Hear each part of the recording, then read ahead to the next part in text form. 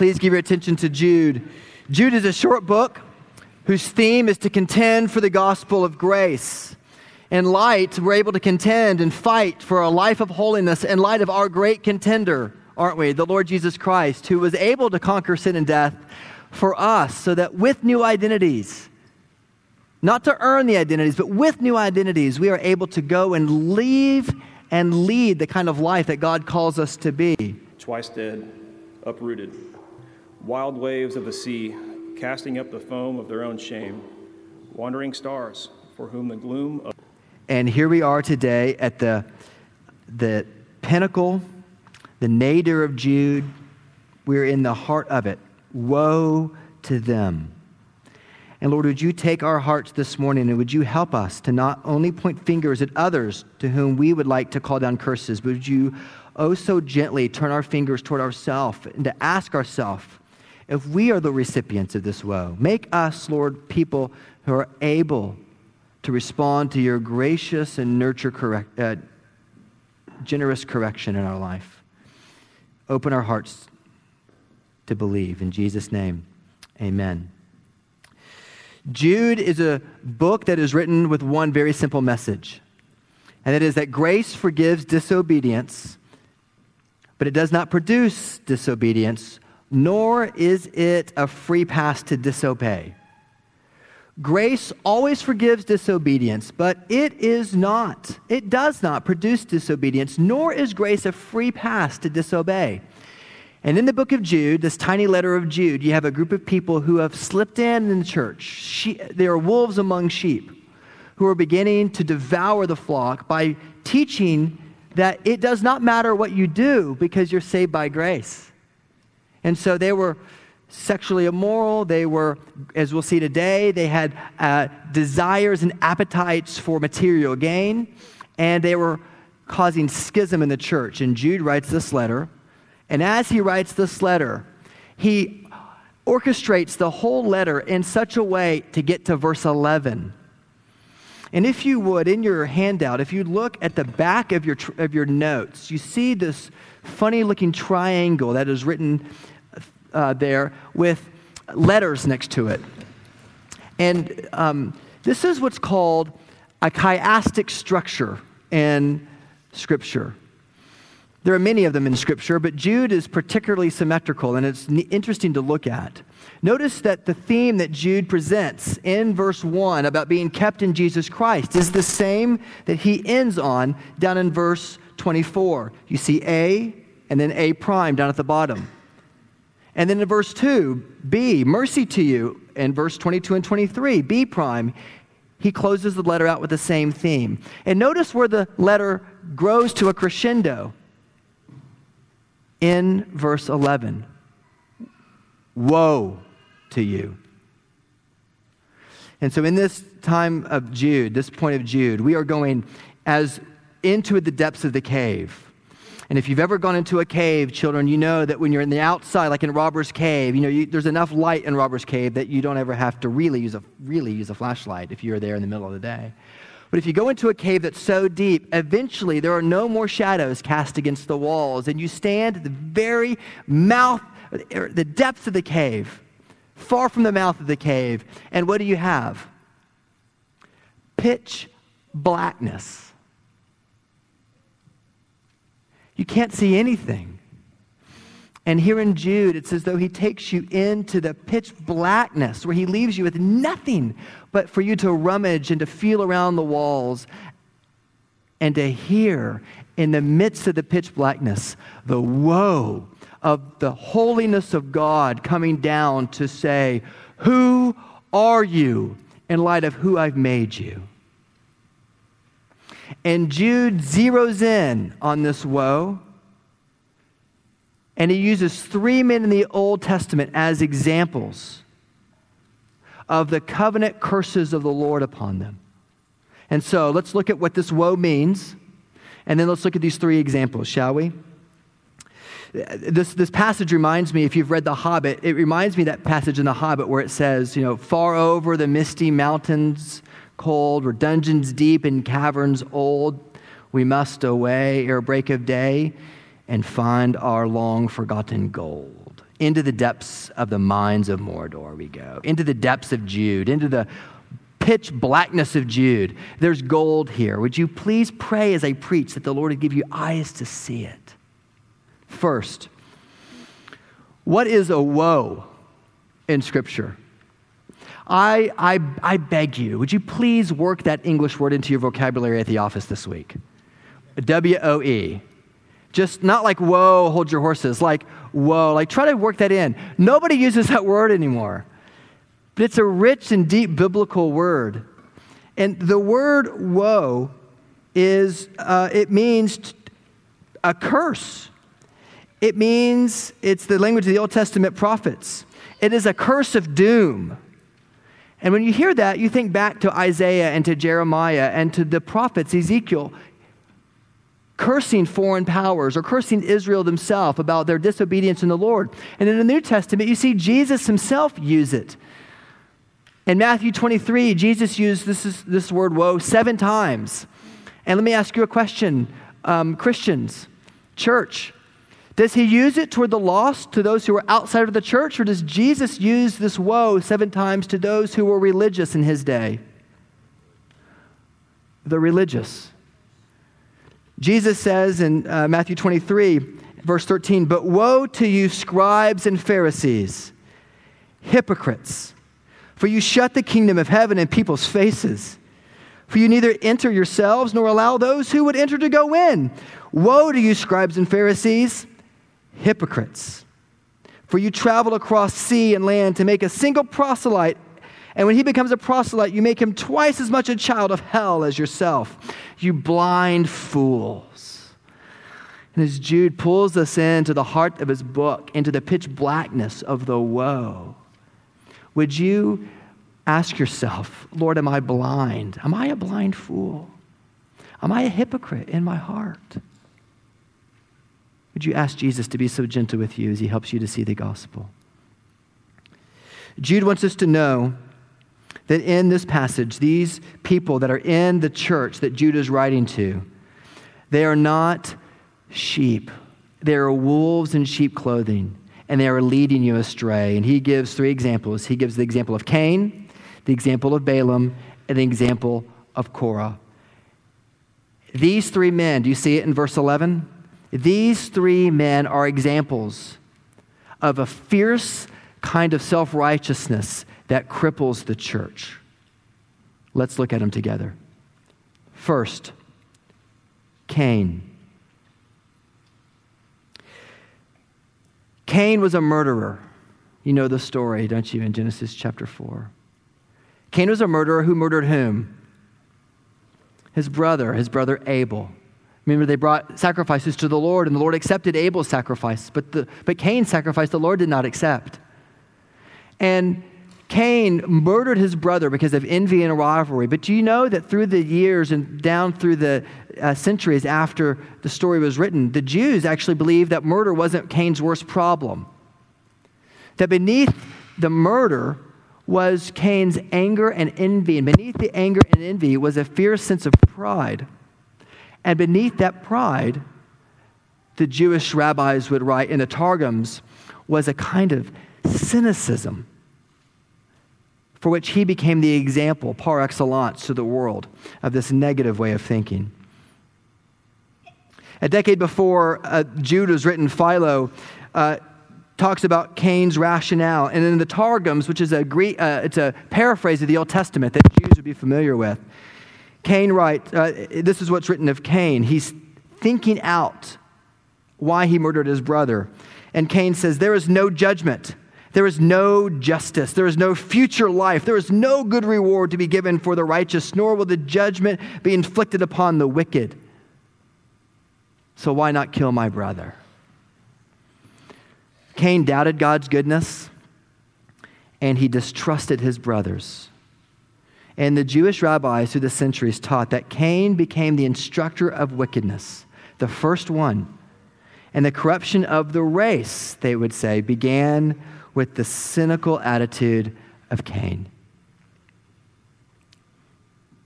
Are you cynical? Are you distrusting of other people? Where in your life are you particularly critical of others? Where in your life do you find yourself criticizing others? In what situation in life do you bend toward pessimism because you don't trust other people's motives? That's what the heart of a cynic is. Cynicism is one who does not trust the motives of other people. And while we can say there's a fine line between discernment and cynicism, can't we? At some point, that cynicism bleeds over into sin, or that discernment bleeds over into sin, and that sin we call cynicism. Cynicism is a word that we got from Antisthenes, which is an old student of Socrates many, many years ago, who taught that you should turn away from the norms of society. You should distrust the norms that have been set up for us because they're done so in a self-gratifying way by the elite. Do not trust them. And so Antisthenes and a whole group of men who followed his philosophy began to live in the streets. And Diogenes, who came later, who is the most famous of the cynics, they called a kainos a dog, because this group of people who were cynical of all the norms of society, distrusted everybody, they lived in the streets. They would often walk around with very little clothing on. They did everything in the streets, and they called them street dogs, kainos. And kynics, cynics, was the word that began to characterize their attitude. And one modern author has written this about cynicism. The genius of cynicism is that it is a voice in your ear that does not usually hang around long enough to be interviewed. It usually expresses itself in innuendos and passing remarks and moods and cartoons and hints and insinuations and unacknowledged assumptions and sneers and in jokes. Cynicism, friends, does not just belong to Cain, but it belongs to you and me.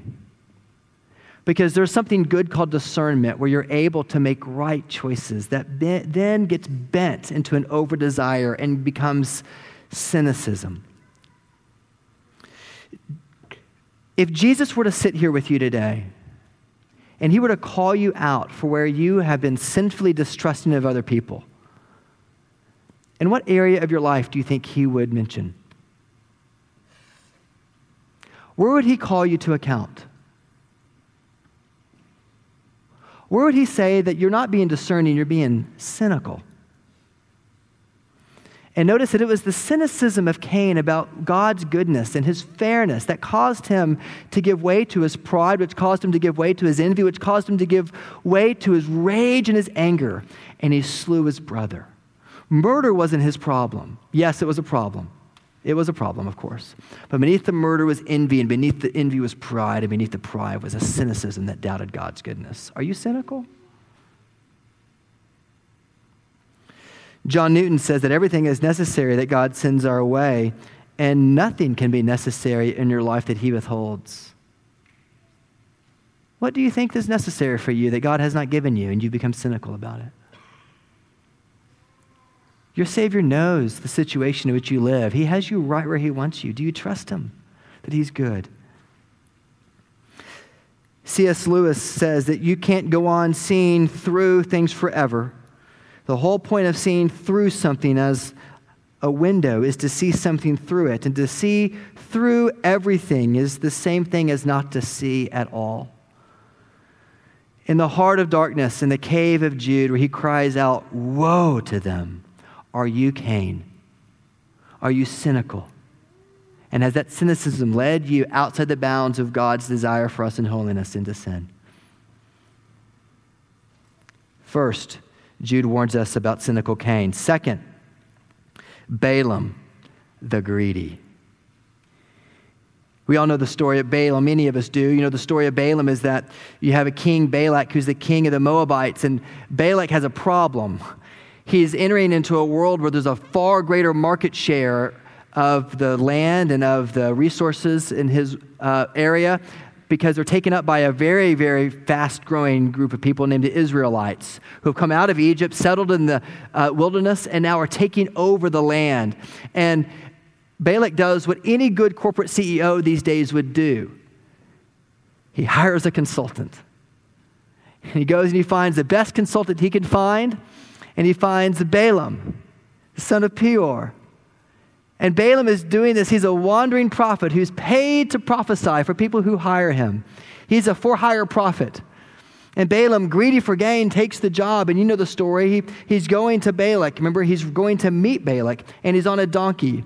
And an angel of the Lord appears on the road, and the donkey can see this angel of the Lord, but Balaam can't see him. And the donkey veers off the road, and Balaam kicks the donkey to get back onto the road.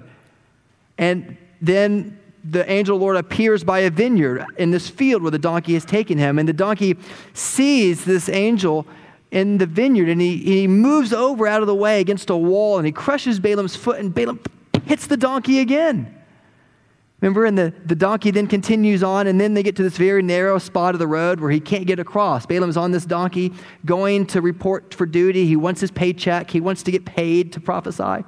And Balaam again is on this donkey, and what does the donkey do? And he sees the angel of the Lord at an impasse where the donkey can't pass to the right or the left. What does the donkey do? He lays down.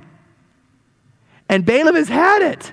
And he gets off the donkey and he kicks the donkey and he says, "What are you doing?" And the donkey looks up at Balaam and he says, "What are you doing?" And he speaks. And Balaam is like, "Oh my gosh, the mushrooms I ate this morning or something. What is going on?" And he's seeing this donkey talk to him. And the donkey says, "I've been faithful to you all these years. Don't you think I would do this if I had a good reason? Of course I would." And then the Lord opens Balaam's eyes to see the angel of the Lord.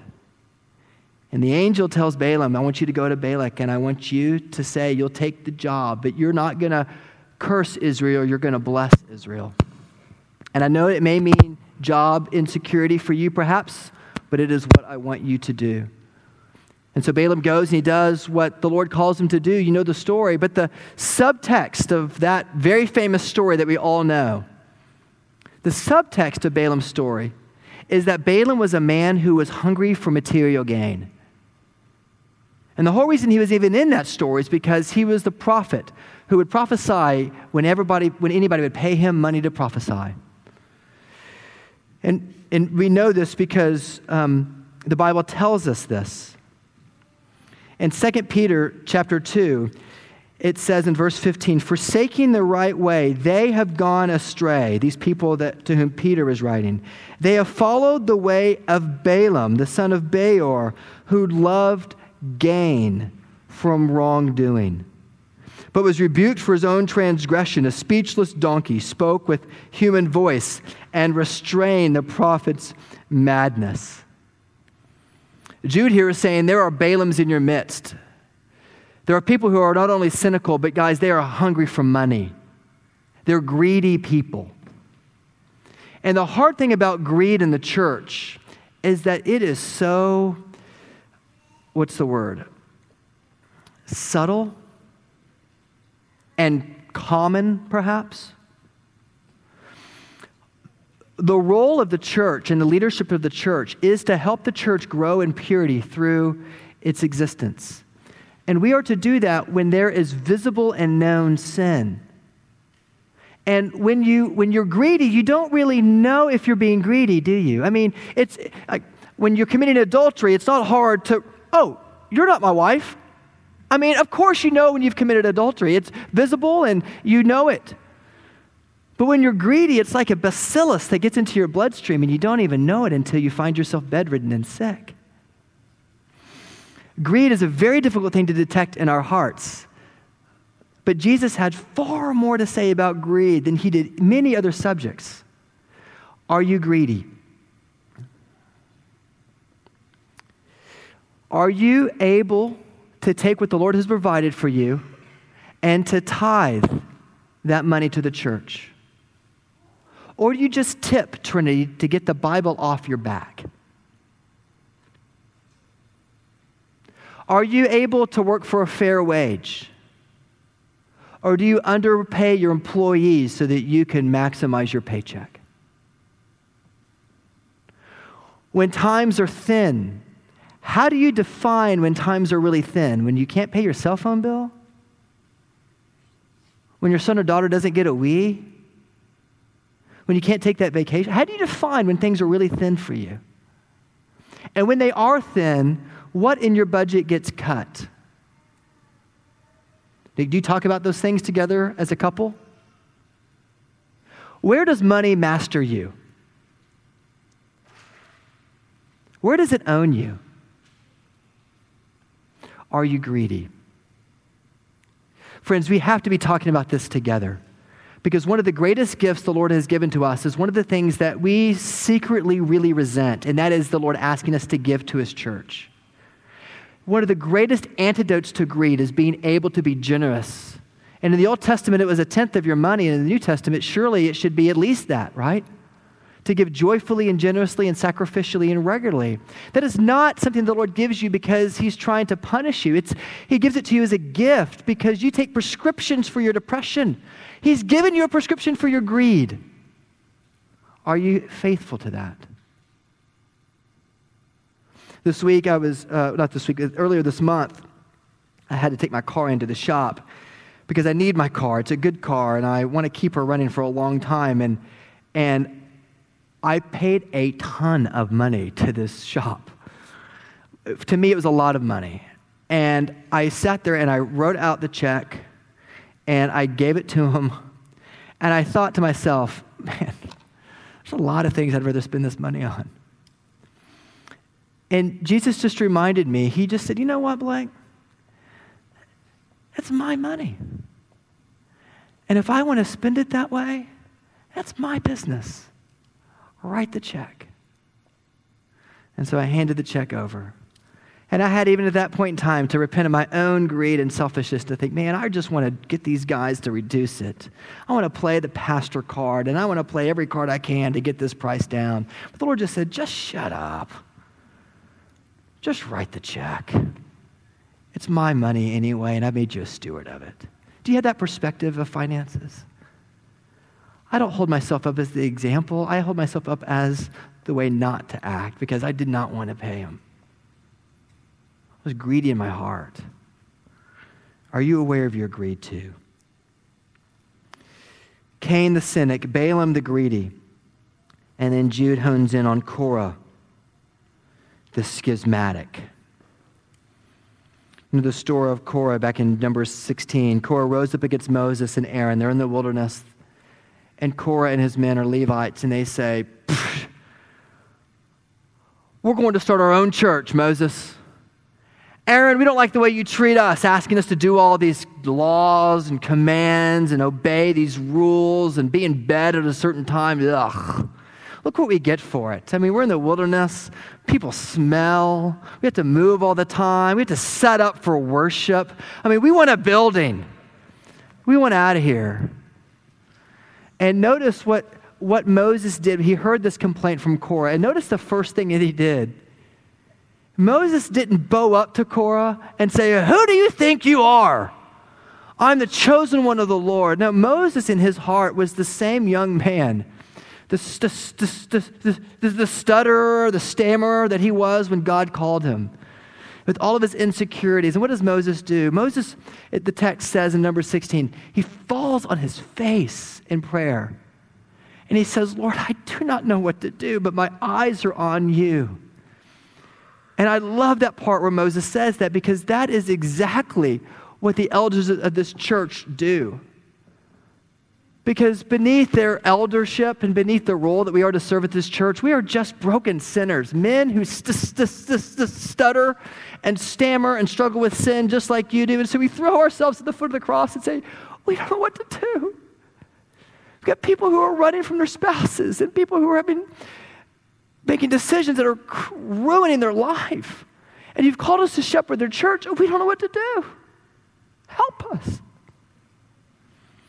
And the Lord said to Moses, Moses, I want you to do this. I want you to tell them to get censers and tongs of fire. And I want you to get all of your men. And I want you to meet me at the temple tomorrow. And the Lord meets them the next day. And he says, I will show you who is the real head of this little community called Israel. And my command... We're all awake. It'll happen again in 5 minutes, by the way, and this will hopefully be the last Sunday we get to have to change classes in the middle of worship. And the Lord says to Moses, Moses, I will show you who's mine, and my commands of holiness are not meant to be begrudging for you. They are meant to be freedom for you. And as soon as the Lord ends his speech, his soliloquy, what happens? The ground opens up, and all of Korah and their family, except for Korah's sons, we know later in Scripture, were received by the earth. And friends, Jude is saying to us as clearly as he can in verse 11, woe to them, for they walked in the way of Cain, the cynic, and abandoned themselves like Balaam for the sake of gain to Balaam's error. And they perished in their schismatic attitudes in the rebellion of Korah. Are you cynical? Are you greedy? Are you schismatic? Are we able to disagree with each other in a way that brings us together around God's word and helps us to look at God's word as the ultimate authority, not our opinions about what color the carpet should be, the authority of God's word, and to say, let's go to Scripture and see what Scripture has to say here. Are we able to be a church that does that, has such a high view of Scripture that says, I don't know if I can trust my feelings or my emotions or my experiences or my sense of what's right in this situation. I'm going to go to Scripture. And can we argue about it around God's word? Can we do that together? That's what the Lord calls us to do and to be as his people. In Numbers 26, it says that Korah was to be a warning for us, the people of God. For when the company of Korah contended against the Lord and the earth opened its mouth and swallowed them up, Numbers 26, 10 chapters later, they reflect back on this story. And when that company died, when the fire devoured the 250 men, they became for us a warning. And the warning is this, that we in our hearts, we will run towards cynicism because it makes us feel really good, because it is unable to be confronted. And we will run toward greed because it is a really easy way for us to have a quick fix. Nobody knows how much money we make. We can spend it however we want. Who will know that if we don't give to the church? We'll just tip them, get the Bible off our backs. And we're schismatic. We don't trust our parents. We don't trust what the church says. We know it's right. Do you? The way the Lord describes these people is he describes them in the results or the consequences in verse 12. He says, they are hidden reefs at your love feast. As they feast with you without fear, they're shepherds feeding themselves. In other words, there are hidden reefs, friends. There are unforeseen circumstances with those attitudes. They will make you inwardly selfish. You feel like you're growing, but you're like an oak tree that's being bent ever so slowly and surely over time so that you're growing into the earth instead of growing toward the sunlight. You're growing with a bent back. There are unforeseen circumstances of those attitudes. And then secondly, he says what? He says they're like waterless clouds, swept along by the winds. Fruitless trees in late summer, he then goes on, twice dead. What do these images mean? What do waterless clouds mean to people who live in the desert? To see clouds billowing over the horizon, right? These amazing thunderheads coming towards you. And when they get over you, what happens? No water that you so long for. That's what it's like to have this kind of attitude. You think it promises rain, but the Bible tells you it doesn't. It only dashes your hope. Your greed, you will never have enough money. You will never be able to be satisfied in your distrust of other people. There'll always be somebody else to distrust. You will never be able to have things just like you want because you're left with yourself. How schismatic do you want to be? Hell is a place where schism happens to the party of one for all eternity. And you've left only to yourself. That is what hell is in the midst of God's wrath and judgment forever. Waterless clouds, dashing your hopes. Fruitless trees, it then says. The third image is of something that is dead. Fruitless trees in late autumn. Perhaps there were trees in the ancient Near East that would blossom in autumn, but they didn't blossom. We might read it, fruitless trees in the spring. They didn't blossom. We had all this investment we'd made over the years into this pattern of living, thinking that it would blossom for us, and it hasn't. We're twice dead. We've rejected God's word. There it is. Thank you, right? We've rejected God's word. and also what we thought it promised us, it doesn't. We're twice dead. And then lastly, we're wild waves of the sea, casting up the foam of our own shame, of their own shame, wandering stars for whom the gloom of utter darkness has been reserved forever. We're not only dead in our works, but we're spiritually dead. We still haven't found what we're looking for, thanks to Bono. And everybody's still looking for something, as the Eurythmics say, and we still can't get no satisfaction, as the Stones once wrote. We're wild waves cast upon the shore, bringing to the beach foam, which nobody wants when you're at the beach. Froth.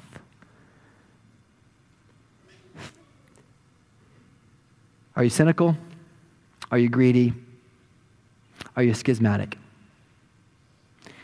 And the only way to be healed of these things is to see the great virtues of Scripture given to us. The only antidote to cynicism is love.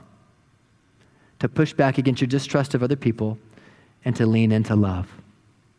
For the greatest person in the world was the one who had the right to be cynical in every way, distrusting of every person. And Jesus, in his love, came into us and resisted the temptation of cynicism in a world where he had a right to it. He knew our hearts, and he lived among us. He became the dog of the streets. He became the one that we abused. He became the one that we put up on the cross, so that Jesus might say, please, in your cynicism and in your running from Scripture, please, would you hear me? I'm trying to tell you this in love. I will put my body on the cross to show you a sign of it. Love is the antidote to cynicism. I have accomplished for you what your cynicism never could. I have given you life indeed if you'll trust in me. Jesus was the one who came when he had everything. He had the treasures of heaven at the Father's right hand, and he gave the treasure of heaven up so that he might become poor. And so that in his poverty, we might become, what does Paul say? Rich in his righteousness. So that Jesus could become the poor one so that we could become wealthy in him. Are you letting your identity in him as the wealth of God, as the one who has been called his daughter and his son, mark the way that you use money so that you're not greedy for gain when you're tempted to do so? And then Jesus is the one certainly who could have been schismatic. In the garden, he could have said, this thing is done. I'm taking my ball and my life and my cross and I'm going home, Father. But he didn't. Jesus himself submitted to his Father's will. Isn't that amazing? He submitted to his Father's will so much so that he could teach all of the schismatics in us, all the schismatic natures of our heart. And he could say, oh, trust the Father, he is good. His steadfast love endures forever. And Jesus said, not my will, but your will be done. And then he took the way of the cross. Jesus is the perfect picture of love. Jesus is the perfect picture of faith. Jesus himself is the perfect picture of hope. Darkness must pass, and a new day will come. And when the sun shines, it will shine out all the clearer. Let us rummage in the dark, friends, this morning, without the supper, for we don't have it because of baptism, the joys of baptism. Let us rummage in the dark this week to ask ourselves, are we schismatic? Are we people who are greedy? And are we people who are cynical at heart? And would you see your Savior, the one who is there for you, who with love, faith, and hope was able to help you grow past your cynicism into real biblical, honest discernment, to grow past your greed into generosity and joy, and to grow past your desire to break away, to get your own way, to say, I will submit myself to the church that you have placed me in with joy and with gladness. For you set the boundaries of my habitations, and you do so because everything you give me is for my good. Come to Christ and believe in the midst of the darkness. Rummage in the dark together. And let us walk in the light of the countenance of his grace, even when we cannot see a thing. Let his word light our way forward. Hallelujah. The good news of the gospel that Jesus has come to us to be for us what we could never be for ourselves, and to help us deal with the recesses of our hearts out of which sin so quickly spews. The perfect one for us, his righteousness in our place. See him, savor him, love him, run to him in repentance even this morning as I pray. Father, would you take our hearts, and would you again mold them into the shape of the cross? Would you help us to hear your clarion call of woe to those who lead your people away by cynicism like Cain, or greed like Balaam, or who are schismatics like Korah, who break away when they want things done their own way. Lord, would you protect us from Cain's fate? Would you protect us from Balaam's fate? Would you protect us, Father, from what happened to Korah? For we know that you are the one who controls everything. There is nothing outside of your control. It is not fate. It is your sovereign will and command. And you love, Lord, to give us good gifts. Would you help us to be the people you've called us to be in joy? We ask all these things in Jesus' name. Amen.